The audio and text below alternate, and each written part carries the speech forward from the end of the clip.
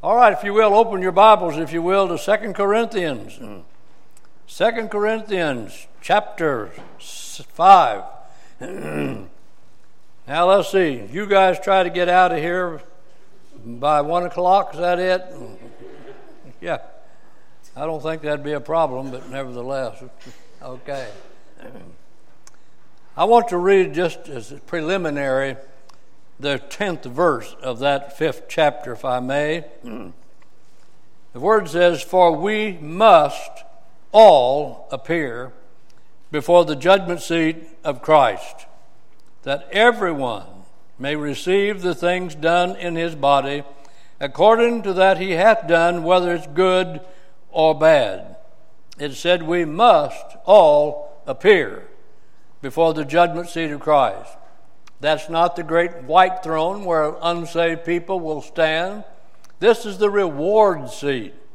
But this is also the time in which our lives will be examined, and we shall receive rewards for the things that we have done in this life. Although there is another verse, and I won't read it, that also says there are those who receive no rewards, and said we will be saved just yet so as by fire. I hope none of you have to leave this world having no rewards for having served the Lord, because God has given all of us a gift, has He not? If you haven't found yours, I trust you shall. But we all have given at least one gift that we can serve the Lord for, and I know that God will richly repay that. Now, if you will, skip on down to verse 14. Verse 14, "For the love of Christ constraineth us."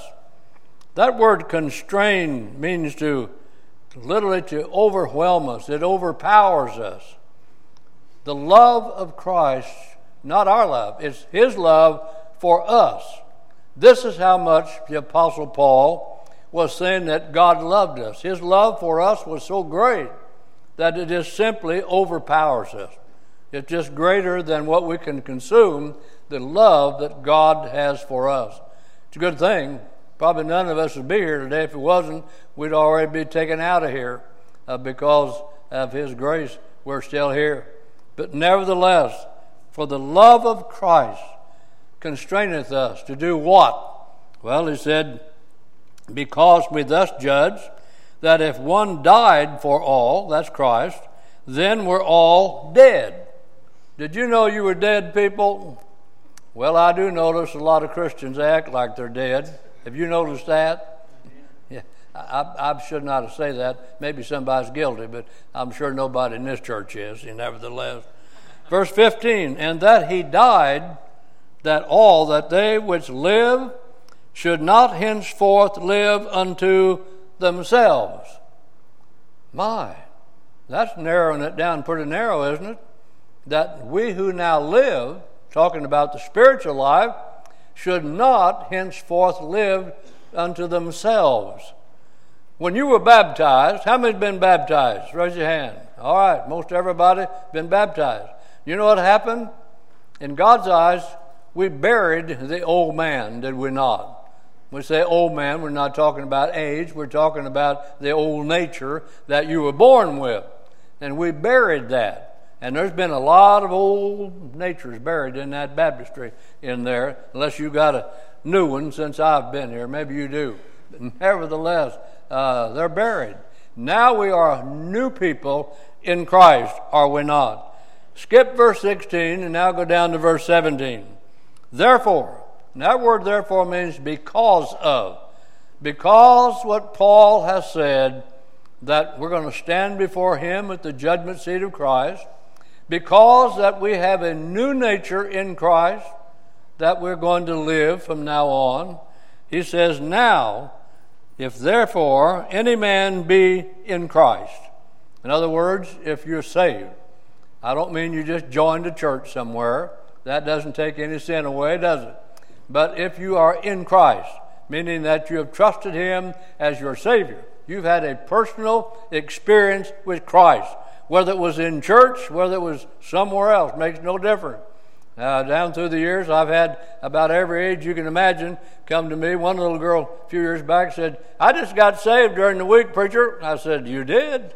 Where'd you get saved at? Well, I was in a swing. In your swing at home? Yes. But while I was swinging, I did what the preacher told me I ought to do. I invited Jesus into my heart. Well, I said, you can get saved in a swing if you want to. I guess you'd get saved standing on your head if that's your best position. Nevertheless, we can get saved.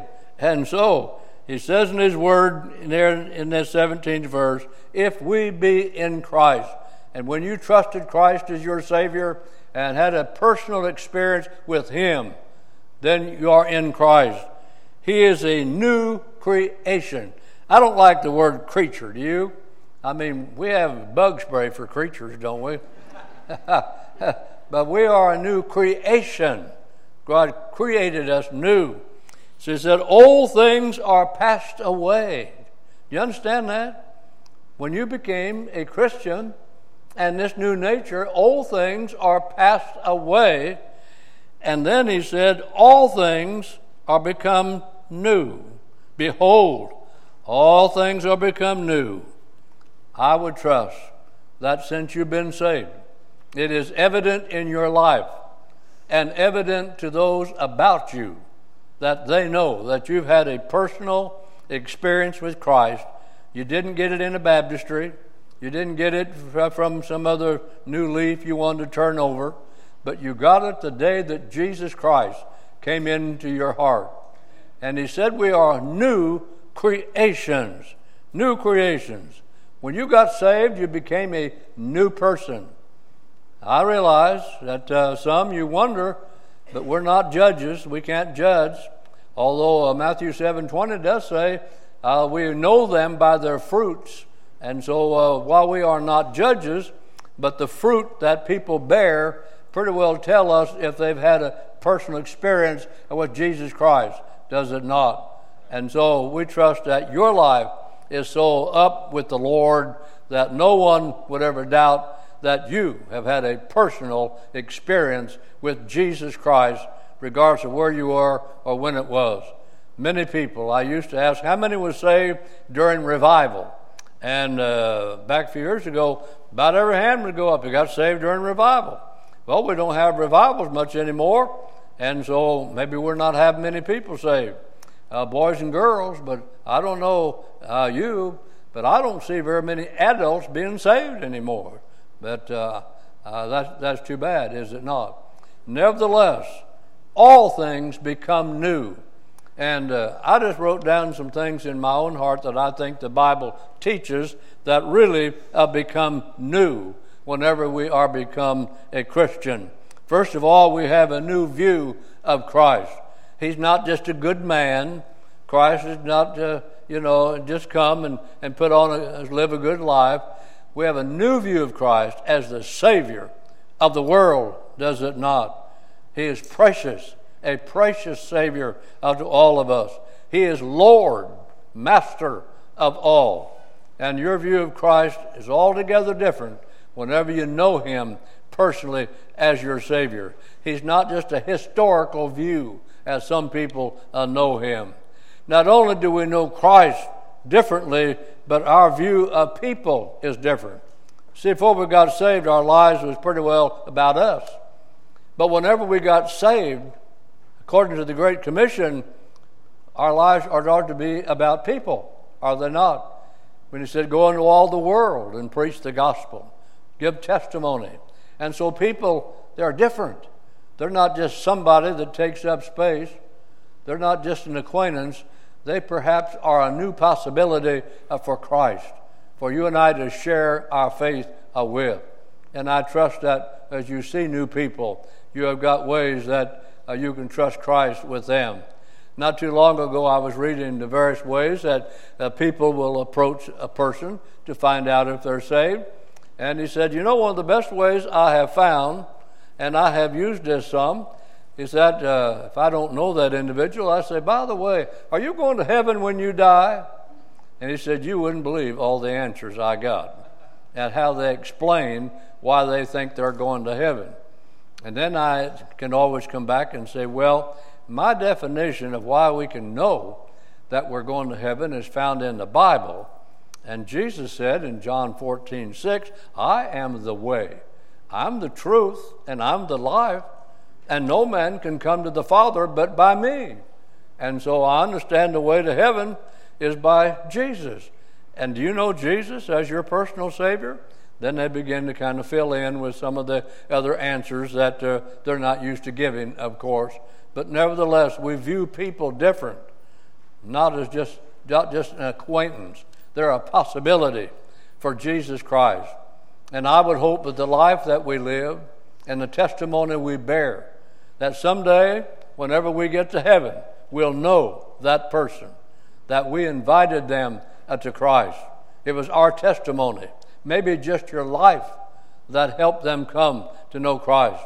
I had a lady in my church a number of years ago that she said, 50 years ago, I witnessed to a lady, well, you understand this lady had some age on her. 50 years ago, you asked me if I was, this lady said, you asked me if I was a Christian. And I thought it was silly myself. But I just want you to know that just a very few years ago, now I can say that I'm a Christian. So when you give testimony, you never know. I had a man that his wife came to church, but he had no time for church. He was up into his 80s. Every Sunday she would ask him, will you go to church with me today, John? No, I'm not going to church with you. One Sunday he said, if I tell you that I'll go to church with you, will you get off of my back and shut up? Well, she said, no, I can't promise that. Well, I'm going with you today, but I don't want to hear it no more. She didn't say a word. He came and had the service.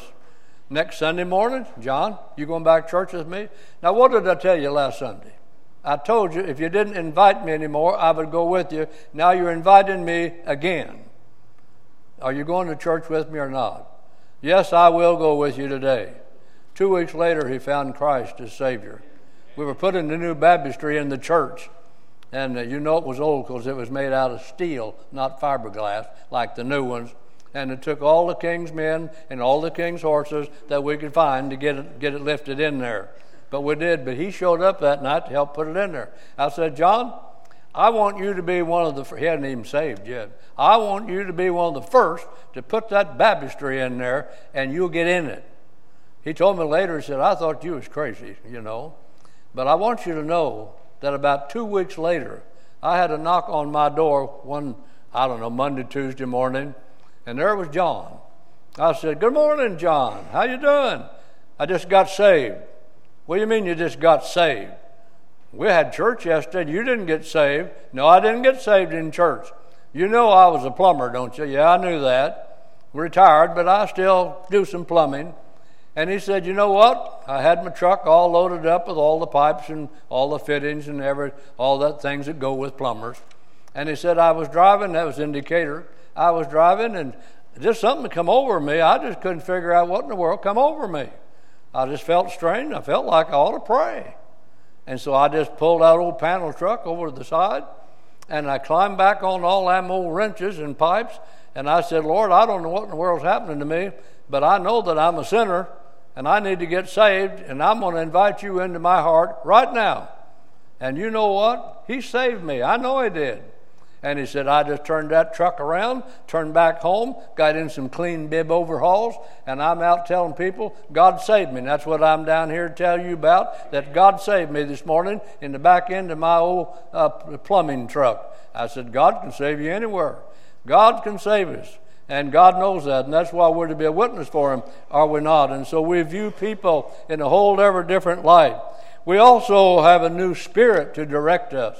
You see, the world, I'm not surprised the decisions they make and how they live, because the only guide they have is that old spirit that they were born with.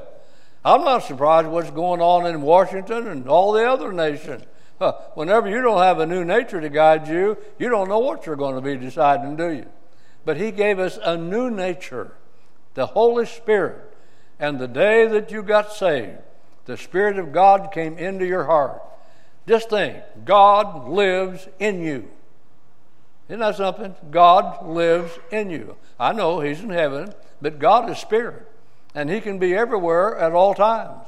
And if you've been saved by the grace of God, He's not just sitting on the throne up in heaven where He is, but He's also in your heart. He lives in you. And that makes a difference, does it not? And so since that we got saved, we are a new creation from the fact that God lives in us at all times. We also know that we have a new wisdom. A new wisdom. Lord knows we need a new one around this world, do we not? You know, the wisdom that James talks about is earthly and sensual and devilish. That's the wisdom of the world, the book of James said. James was a half-brother of Jesus. Let me say that again. That the world's wisdom, as smart as they think they are, is sensual at best, and earthly and devilish. I think really heavy on the devilish, don't you?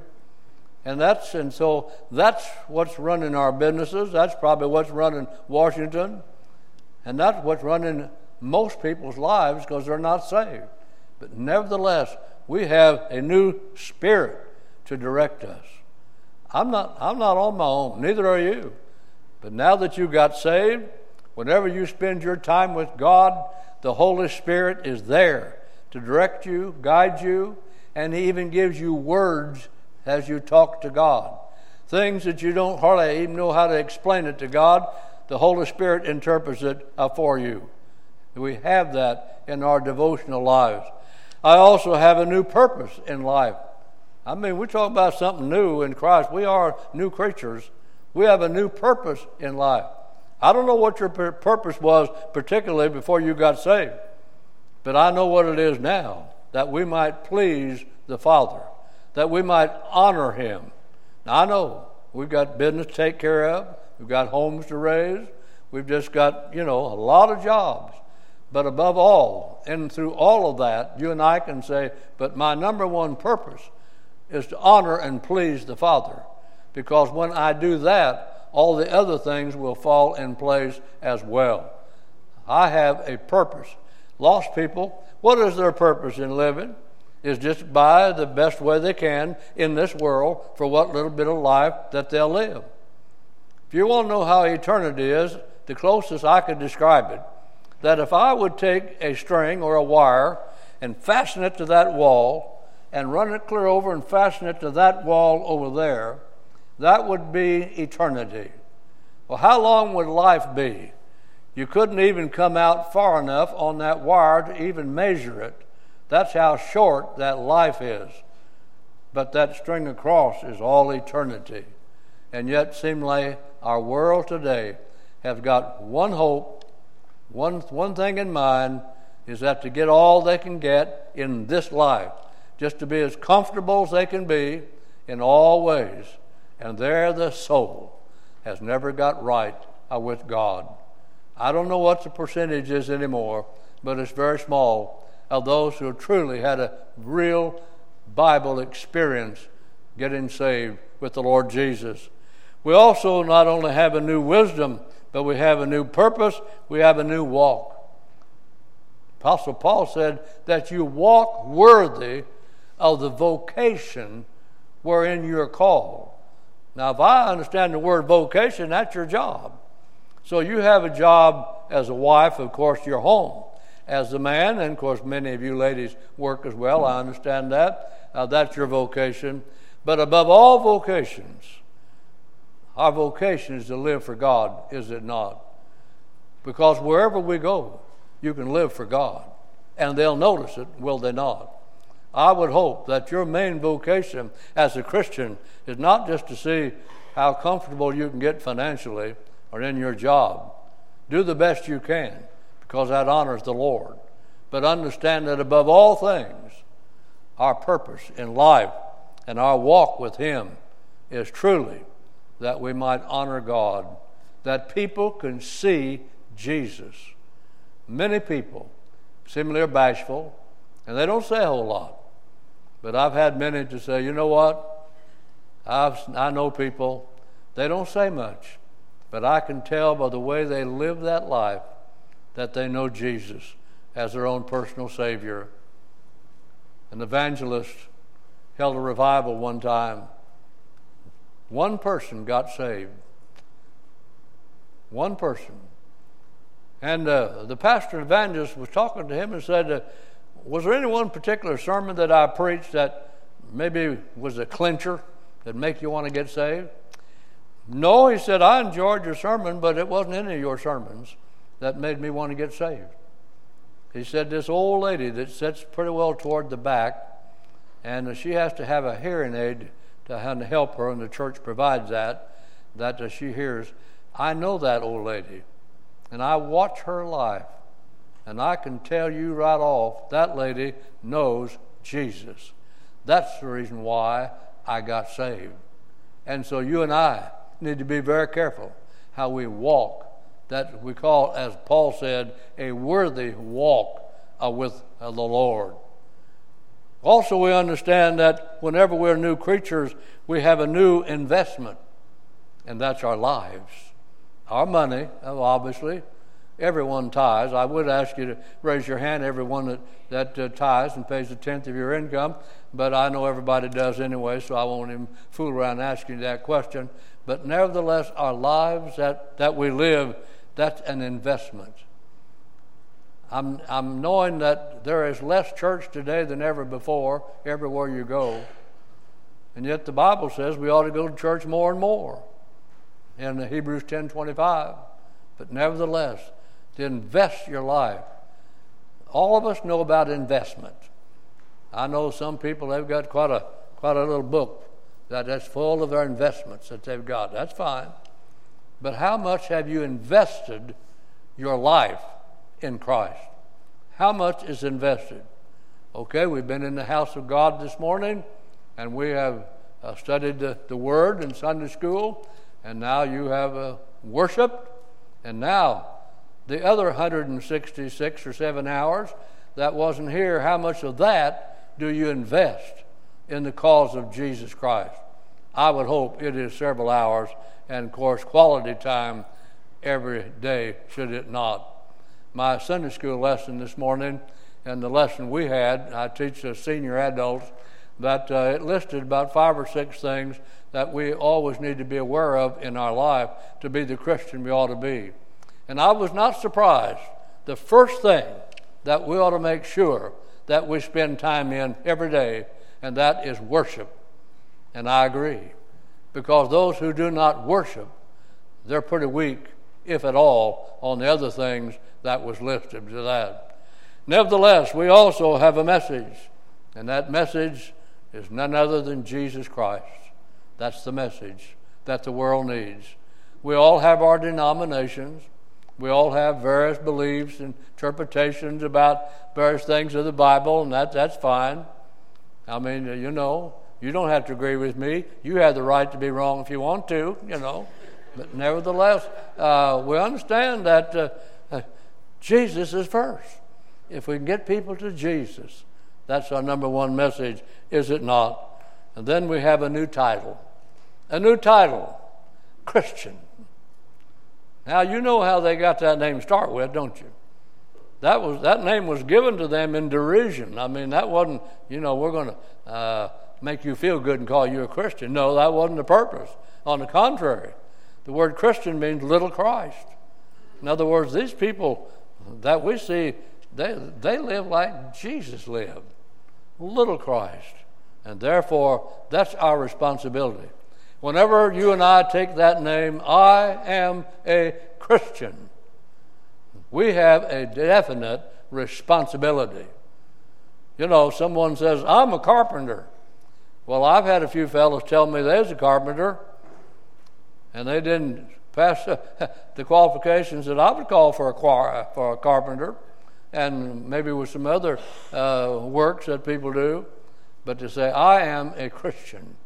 And I want you to know that we need to be proud that only through Christ can you be able to say proudly and honestly, I am a Christian.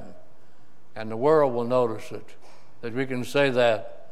I also know that I have a new hope. A new hope. one of these days. Now, I heard the other day from a fellow that went out to Porterville, where I was a few years, that he said, I know that Jesus himself doesn't know. Only God knows when Jesus is coming back. He said, I know that. But he said, I am making a prediction, and now this is, in the area of time, about in the 1960s, not 1919, in the 1960s, he said, I believe that when the next two generations that are alive today are gone, there is going to be very few Christians in this world today. He said, I believe it with all my heart. Church attendance is going down. Church interest is going down. And he said, you take the two oldest generations, and probably don't even count mine because my generation is about gone anyway, but the next two generations, when they're gone, I'm looking for the rapture of the church. That could happen today, by the way. But I'm looking for the rapture, aren't you? Then, the life that we live, sacrifices that you may have made, what you feel like that you have had to do without because you're a Christian, whatever price you may have think that you've had to pay, you will be glad to know that when the trump of God shall sound, and the dead in Christ shall rise, dead in Christ, not all dead, just the dead in Christ shall rise. And then that wouldn't include me, but the dead in Christ shall rise, and then those who are alive and remain on this earth saved, the Word says we are going up together to meet the Lord in the air. This is not the second coming of Christ. This is just the rapture of the church, of the Christian people. We're going up to meet the Lord in the air. And there, 7 horrible years of tribulation began in this world that this world has never known, have they not? And then after 7 years, we're coming back. And there, after we have received our rewards, and we have had new and glorified bodies, we're coming back to rule and reign with Him for 1,000 years down here on this earth. He came as King. He was rejected. He today is our Lord, our Savior. But He's coming back as King, King of kings and Lord of lords, is He not? To rule and reign for that. And then, of course, to be with Christ forever and forever. I have a hope, both steadfast and sure, anchored in the promise of God. And today we need to rejoice in spite of the conditions of the world, and they're not good, but in spite of it all, we need to be looking up because Jesus is coming. And whether we live to see that coming or whether we are going to be resurrected from the dead on that coming makes no difference. The fact that we're going to have new and glorified bodies fashioned like unto His glorious body. And because of that we can say we are glad that we lived like new creatures. As the Scripture said, if any man be in Christ, he's a new creation. And may the life you live, the testimony you bear, the fruit that people see, and your goings and your comings, may people very clearly and very plainly see Jesus in your life. If there's anything this world needs to see, and it's right here in Robinson, is people who love Jesus. And they can tell by the life you live, by the joy that you have in Christ. That joy, that Christ is the joy of your heart. That's the promises you stand on. And that's for sure, is it not?